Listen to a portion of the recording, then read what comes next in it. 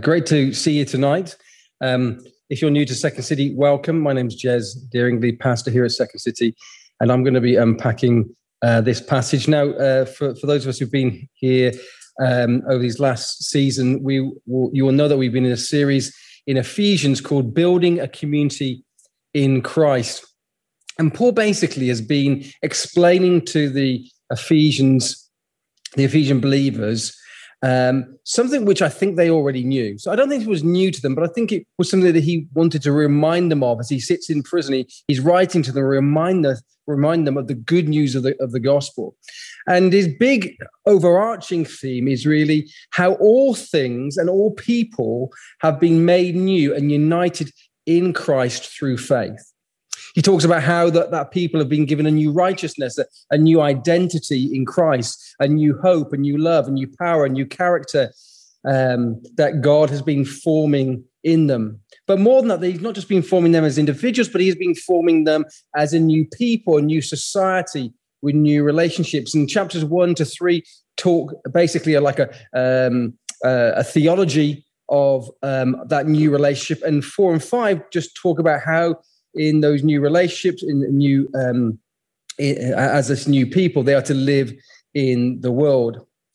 And Paul now ends this letter encouraging these believers to continue to stand firm as they advance the good news of the kingdom of God, the good news of Christ in a hostile world. And his final point is to basically say, hey, look, all this stuff that I've talked about, this is taking place in the context of war. This is not peacetime for us. Now, for us, for them, they would have totally understood this. I mean, Paul is in jail. They are facing daily opposition. For us, it's maybe a little bit different. We maybe don't see the outworking of that war maybe in a way that really is so stark that we can't ignore it every day. But what Paul is saying is, look, we are these new people that God has created. We have got this glorious gospel, which you are partakers, and we are those who are to live it out. But the context which we're living it out is in the context of war. We have an enemy. Now, any of us who've been a believer for any period of time will know that following Christ is not easy, that it is a battle. It's a battle of the heart. It's a battle of the head. It's the battle of our hands. It's a battle with the world. It's a battle often internally with ourselves.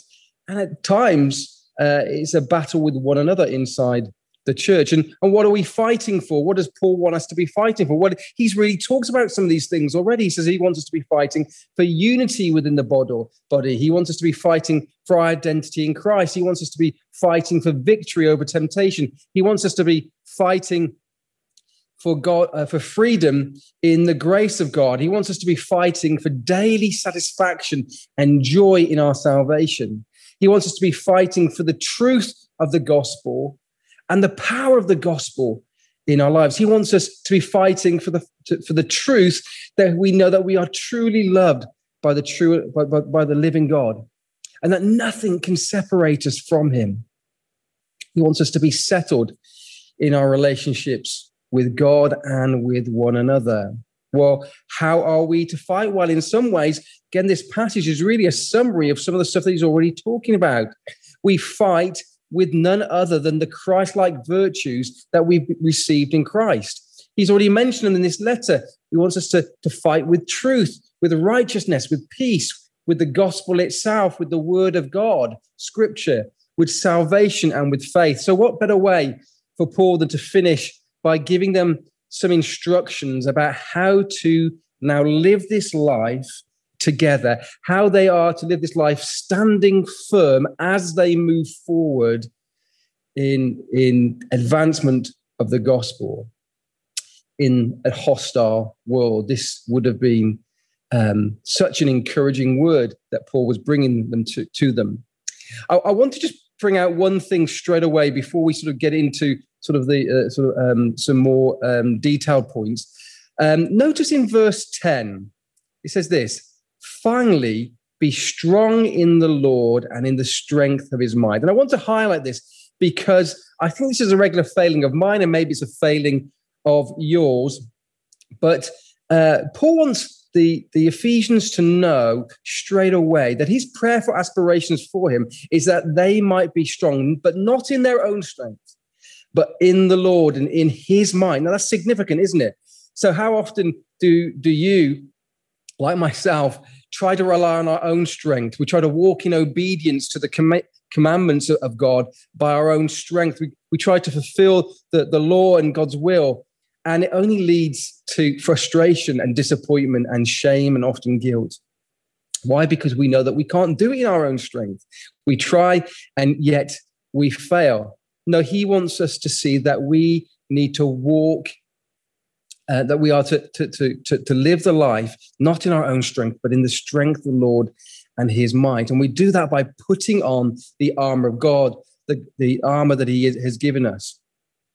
And so we will see at the end of this passage, Paul calling us to be devoted to prayer. And I think the first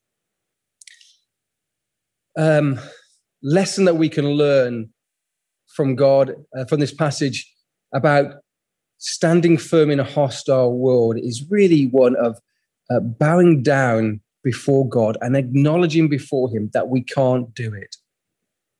That we say, Father, we know that we cannot do this in our own strength. Father, we confess that there are times when we have done this and we know that this has not worked out, but we need your help. That humble submission will lead us to a place where God is able to strengthen us.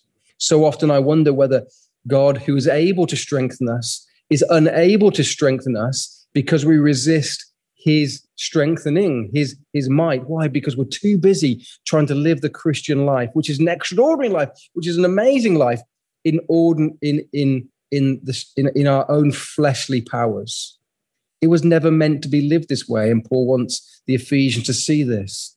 He wants us to see that we live it through faith in Christ, in trust in him, that we should enter each day in the posture of prayer and submission. So how might we therefore stand against the enemy's attack? How might we advance? How might we do this as we advance the gospel in the midst of opposition? Well, the first thing that this passage teaches us is that we need to be aware of the battle. Verse 11 says, put on the whole armor of God that you may be able to stand against the schemes of the devil. Verse 12, for we do not wrestle against flesh and blood, but against the rulers, against the authorities, against the cosmic powers over this present darkness, against the spiritual forces of evil in the heavenly places. So Paul commands us to put on the whole armor of God. Why? Because we have an enemy and we have an adversary, the devil, who wants the church to fail, who wants you to fail, who wants you to rob you of the joy of your salvation and the effects of your salvation in your life. And this is not merely a passive work, but he's active. It says that the devil schemes. Scripture says that he schemes against us. In 1 Peter, it talks about him stalking us. In Revelation 12, it talks about him deceiving us. In 2 Timothy 2:2, it talks about him ensnaring us. And in 1 Thessalonians 2, it talks about him hindering us. 2 Thessalonians 12 talks about him harassing us. And in this passage, it talks about him attacking us with the fiery darts of temptation. His name displays his wickedness, his powerfulness, his cunning. And his strategy is to penetrate our defenses, to stop us advancing. In the passage, it describes him that his means of attack is to wrestle with us. This is a word that was commonly used for the ancient Greek sport of wrestling, where two soldiers are matched against each other. It's a close and intimate contest where one is seeking to find the weakness of the other by grappling them and moving them and exploiting their weakness so they might defeat them, have victory over them. And the devil is just not firing bullets randomly at everybody. No, he is upon us. He is close to us, and he's seeking to defeat us by wrestling us. And this battle is not just this battle is not just merely in the outworkings in this sort of physical realm. Many of you may experience this battle in the flesh and the blood, but here Paul says, our battle really isn't against flesh and blood, but it's against the principalities and powers. And what I think he means by that is, whilst it is being, maybe it's being played out in our relationships, it's being played out in our own life, the battle is really taking place in the spiritual realm.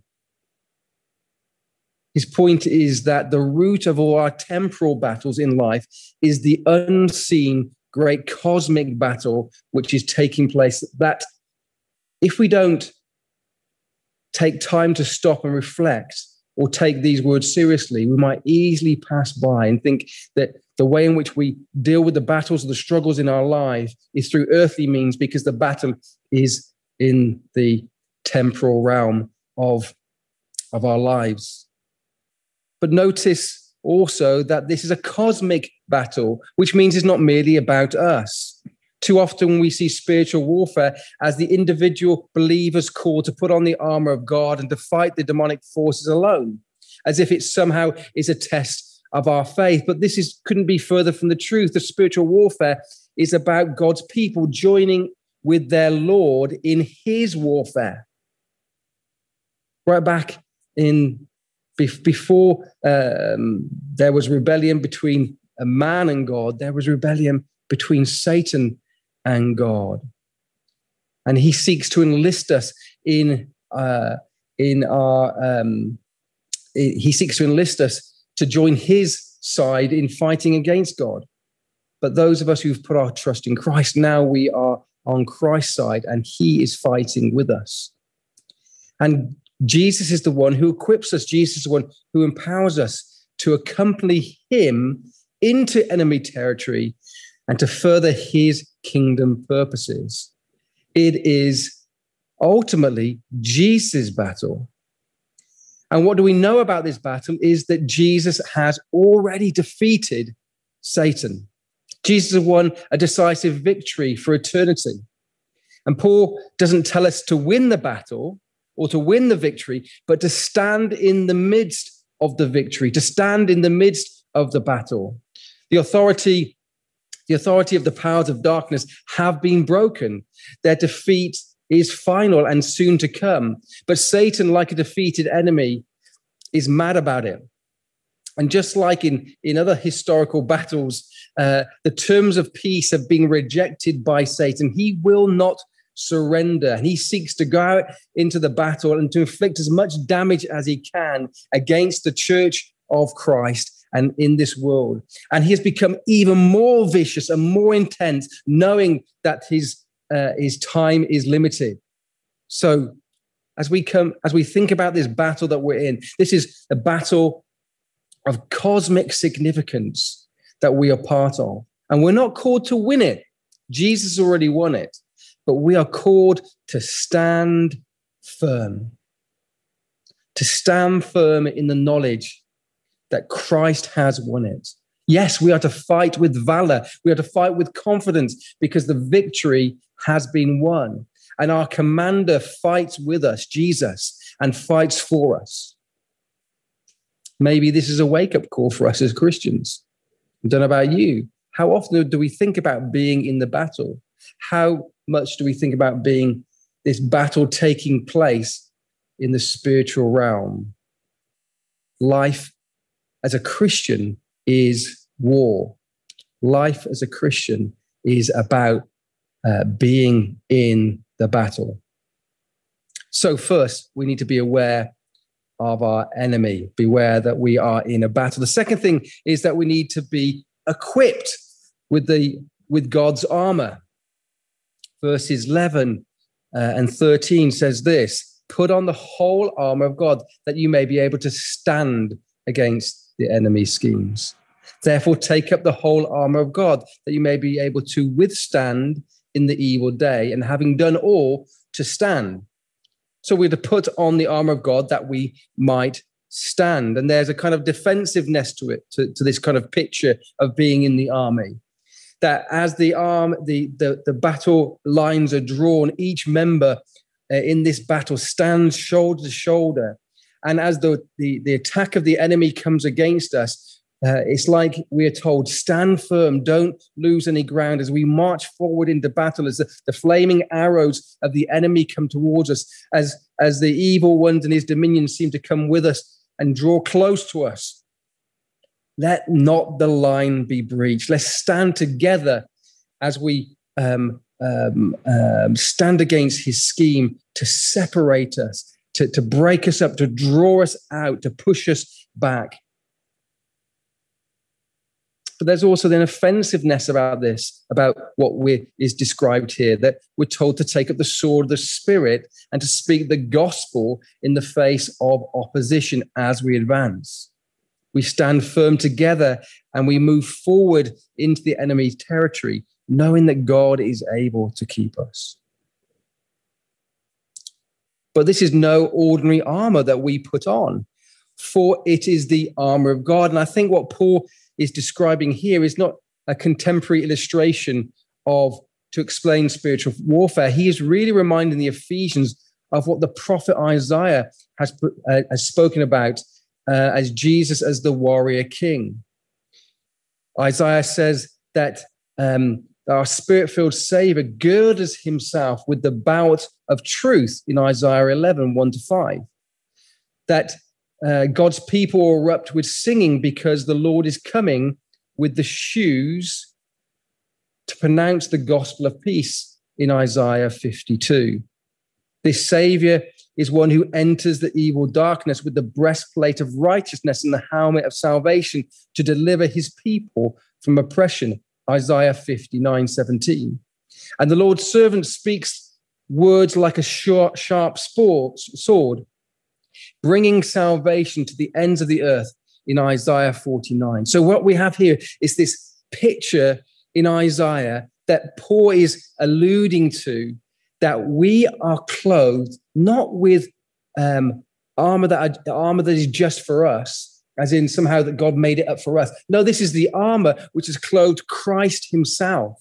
This is the armor of which he went into warfare with Satan with. And now that same armor is given to us, that we now get to put on the armor that Jesus wore. So the same armor that the Messiah wore and defeated Satan is the same armor that he gives to us. This should give us confidence that we are clothed with gear that should mean that we do not need to give an inch to Satan, that we are able to defend ourselves and have victory over him. But as we think about this armor of God, there's no picking and choosing. Oh, no, you put on the gospel, you put the shoes of the gospel of peace on, and I'll put the righteousness on. No, you put salvation on, and I'll take the sword of the Spirit. No, it's one and all. There's no matching and mixing. No, we require all of it. This spiritual armor needs to be put on by faith daily so that we might defend ourselves. Well, what is this armor that he asks us to put on? Well, it is the belt of truth. Stand firm, having fastened on the belt of truth. Satan labors to make you a liar like himself. But we put on the Lord's belt of truth by putting away falsehood, as we've read in Ephesians, by speaking the truth to one another in Ephesians chapter 4. We do not hatefully deceive like the devil, but we speak the truth in love. We do not cover our sins, but we confess our sins. We proclaim the truth over our sins. We do not slander, but we speak honest words. So putting on the belt of truth is an act of faith that resists the devil's temptation for us to lie. So when we speak false, the devil makes us retreat from one another and from the Lord. But we put the belt of truth on to defend ourselves. Secondly, we put on the breastplate of righteousness and the helmet of salvation. Both of these talk about a righteousness. The helmet of salvation is really the righteousness that is imputed to us, that's given to us through Christ. And the breastplate of righteousness is that practical righteousness that we live out. And Satan wants you to join him in rebelling against God. He wants you to resist putting on the breastplate of righteousness and the helmet of salvation every day. He wants you to keep on your old self and not put on your new self. But we're called to throw away the old self and put on the new self, which is Christ's clothes, in true righteousness. And so we stand as Christians confident in Christ that he loves us because he has saved us, that he's given us a righteousness that is not our own. And so we stand not in worldly identity, but the identity as sons and daughters of the true and living God. And then we step out courageously in Christ-like practical righteousness as we follow worldly, follow the ways of God. And we resist, as we've seen in Ephesians 5, spiritual immorality. We resist crude talking and corrupting talk and crude joking. And instead, we speak the truth in words that build up the church. We reject being drunk with wine and worldly indulgences. And instead, we are drunk with the Spirit that empowers us to serve sacrificially other people in our relationships. The great thing is that when we put that helmet of salvation on, we know that it can never be taken away. You know, the enemy wants to say to you, you know, your salvation, you know, you can lose it. It can be taken away from you. Maybe, you know, your sin has so shamed Jesus that he's rejecting you. What an utter lie. No. What he's given to you has been bought with the price, with his death and resurrection on the cross. And he gives it to you as a free gift of his grace. Don't let the enemy try and rob you of your salvation. And then we're told to put on the shoes of the gospel of peace. And as for your feet, having put on the readiness given by the gospel of peace. You know, Satan hates the good news of the gospel that Jesus died to bring forgiveness, and the spilling of his blood has purchased that. Freely it is given to all who believe. He hates when sinners are reconciled to God. He hates it when we love one another. He wants to hinder our evangelism amongst unbelievers, and he strives to bring up division amongst those who are already his. The gospel of peace brings sinners to Christ, and the gospel of peace brings sinful saints together in unity. But the gates of hell will not prevail against the church of Christ. And so we lace up the shoes of the gospel with this beautiful gospel of peace. And we sow the gospel seed with great confidence, not being ashamed of the gospel, but by being excited and full of joy with the truth of the gospel. It leads us to be able to bear with one another in love and to maintain the bond of the spirit of peace. So we're to preach the gospel to ourselves. We're to preach the gospel readily to one another. We're to preach the gospel to the lost. Why? Because there is power in the name of Jesus. And the enemy is not able to stand or withstand the power of the gospel. Let us not be ashamed of the gospel, but let us freely, with boldness and with confidence and with readiness and with eagerness, share the gospel that brings peace to people's lives. Then we're told to put on the shield of faith. It says, in all circumstances, take up the shield of faith, with which you can extinguish all the flaming darts of the evil one. You know, this shield, that is the word that's used for shield here, is not a small shield, that you just put around your arm, like that picture there. It actually has the reference of something that protects the whole body, that you get under, and will protect you, and no darts can get you because it covers your whole body. And Satan wants to stoke up fear in our hope that we will retreat. He likes to throw his fiery darts at us, temptation, lies. He wants to threaten us with social rejection, with persecution, with pain, and with death itself. But rather than retreat, we can just get right under the shield. Now, throughout the Old Testament, God is described as the shield of his people. And now Christ himself is our shield. And so we're to draw up under Christ, who takes the fiery darts and is able to deflect them and defeat them. And we come under him, knowing that he is able to protect us. In Revelation, Jesus writes to the persecuted church in Smyrna, and he says, "Do not fear what you're about to suffer. Behold, the devil is about to throw some of you into prison. Be faithful unto death, and I will give you the crown of life." We do not fear those who kill the body, but cannot kill the soul. Matthew 10. And so let's encourage ourselves that Christ is our shield. Whenever the lies and temptation come our way, we can just crouch up under Christ and ask him, protect us, Jesus, protect us from these lies, protect us from the enemy's scheme. And then finally, we have the sword of the Spirit. Again, Satan likes to seduce us and to accuse us with his lies, but we take up the sword of the Spirit and we strike down his lofty arguments.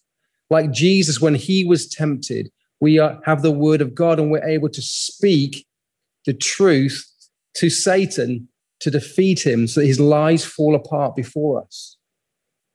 And when we believe in the promises of God and all the things that he's has spoken that's true over us, again, we're able to defend ourselves from Satan trying to lead our minds and our hearts astray. The sword of the Spirit is powerful. We're told that the sword of the Spirit is a double-edged sword, able to cut to the marrow and to the bone. That means that he's able to speak words that get right to the heart of things, that penetrate the reality of things. So when we feel threatened by Satan's requests, we pray and we ask the Lord to help us to stand up under all that he has done. Now, this picture of the armor reminds me of the story of David putting on the King Saul's armor, and it didn't fit, did it? And the reason it didn't fit was because it was a man's armor, and David realized that he didn't need the man's armor at all. In fact, he knew that the Lord himself would protect him as he went into battle, that it would be through the Lord that he would win the battle. And sometimes I think I'm a bit like Saul, having the mind of Saul, where I think, well, what things do I need to put on that can practically help me? And I end up sort of putting my trust in my own flesh or in the armor or the wisdom that I have in myself. But I want to be more like David. I want us to be more like David, where we just recognize, you know what? I need to clothe myself with Christ. And the amazing thing here is really that all these things that we've described, the belt of truth, these are all things that Jesus is. Jesus is the truth. Jesus is the peace of the gospel. Jesus is the word of God. Jesus is our salvation. Jesus is our righteousness. So when we talk about putting on the armor of God, what we are doing is really clothing ourselves with Christ. It's the same thing. And so let me encourage you to clothe yourself in the righteousness of Christ. And then just one final thing to go. Because there are times, aren't there, where in our lives it's not easy to follow Jesus. And there are times where our knees are knocking and our hearts are failing. And so Paul has one final thought for us in this passage, and that is to be devoted to prayer. He wants us to stand firm in prayer for ourselves and for one another. Prayer is not given here an item of armor. And I think it's really because prayer is something that really enables us to stand firm and to call for backup in the midst of the fight. Piper says this about prayer in his book, Let the Nations Be Glad. He says, we cannot know what prayer is until we know that life is war. Life is war. It is not all it is, but it is certainly that. Our weakness in prayer is owing largely to our neglect of this truth. Prayer is primarily a wartime walkie-talkie for the mission of the church as it advances against the powers of darkness and unbelief. It is not surprising that prayer malfunctions when we try to make it a domestic intercom to call upstairs for more comfort in the den. God has given us prayer as a wartime walkie-talkie so that we can call headquarters for everything we need as the kingdom of Christ advances into the world. In this passage, Paul gives us 4 alls in the context of this prayer. He says that we should pray at all times. That means everywhere and anywhere. That prayer, it should be something that is a daily, a moment-by-moment part of our life, that whenever we find ourselves in need for help, we call out in prayer.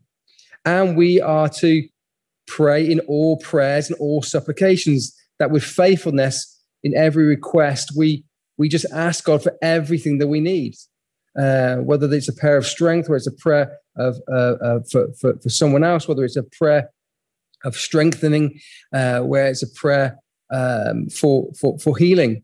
In all types of prayer, in all types of supplications, we are to bring our requests to God. And then in all perseverance, like a good soldier, we keep alert. We see the need for our resources and we persist in prayer, even when it seems like the message is not getting through to headquarters. When we feel fatigued or disappointed or discouraged, we keep on praying, knowing that He is able to answer us. And then we pray for all the saints. We pray for each other and for others that we know who love Jesus, who are in the midst of this battle, this fight. And we stand shoulder to shoulder and we bear one another's burdens and we bring them to the Lord in prayer. And we pray like Jesus prayed for Peter. He said, I pray for you because, Satan has wanted to sift you. And so if Jesus needed to pray or felt that prayer was the most effective thing that he could do for Peter, then so we too should see prayer as the most effective way that we can encourage and support one another as we daily seek to follow him. And then finally, in verse 19 and 20, we get an insight into Paul's need for prayer and his reliance on prayer. Verse 19, he says, and also for me, that the words may be given to me to open my mouth boldly to proclaim the mysteries of the gospel, for which I am ambassador in chains, that I may declare it boldly as I ought to speak. Paul invites them, pray for me as I wear the footwear of the gospel of peace, as I proclaim the gospel. You know that I'm in chains. You know that there may be consequences to me speaking out, even more than being in chains. Maybe it might lead to my death, but I pray that you would help me, that you'd pray for me to help me speak out the truth of the gospel of Jesus Christ to all who will listen. If the great Paul recognized his need to prayer, then we must recognize our need for prayer in the midst of battle. So let us pray for one another that we might share the gospel. We've got this great opportunity for us together to be focused in these next few weeks in sharing the gospel. And evangelism is part of spiritual warfare. We're proclaiming the good news of Jesus Christ, and our culture opposes it and may even wish that we were not to speak the truth. And yet it is something that God wants us to do. So God has called us as a people to be people who are part of his family, to stand firm against the enemy's attack. He wants us to join him as we advance the gospel into the world, as we bring the good news of Jesus Christ. And it's a battle, and it's not easy, and our enemy is seeking to attack us, both as individuals and also as a church. And we need to daily put on this armor through faith. We need to trust in all the things that Christ has done for us and stand in his righteousness, stand in our salvation. We should not fight in our own strength, but we need to come up under his strength. We need to trust in his word. And when we feel tired, and when we feel wounded, and when we feel broken, where it feels like the enemy has got through our own defenses, let the Lord strengthen you. Let the Lord keep you and cause his face to shine upon you. Let us not lose heart in this battle, but rather let us cry out to our God, our great Savior, the one who leaves no fellow soldier behind. We're told that he's able to put us over his shoulder and to take us to green pastures by still waters and restore our soul. In him we have great strength, because he will heal us and bound us up so we may be able to go back into the battle. And we know that Satan will not be able to defeat us. What a great way for Paul to end this letter to the Ephesians, that they have been given all they need in Christ to stand firm by the mighty power of God.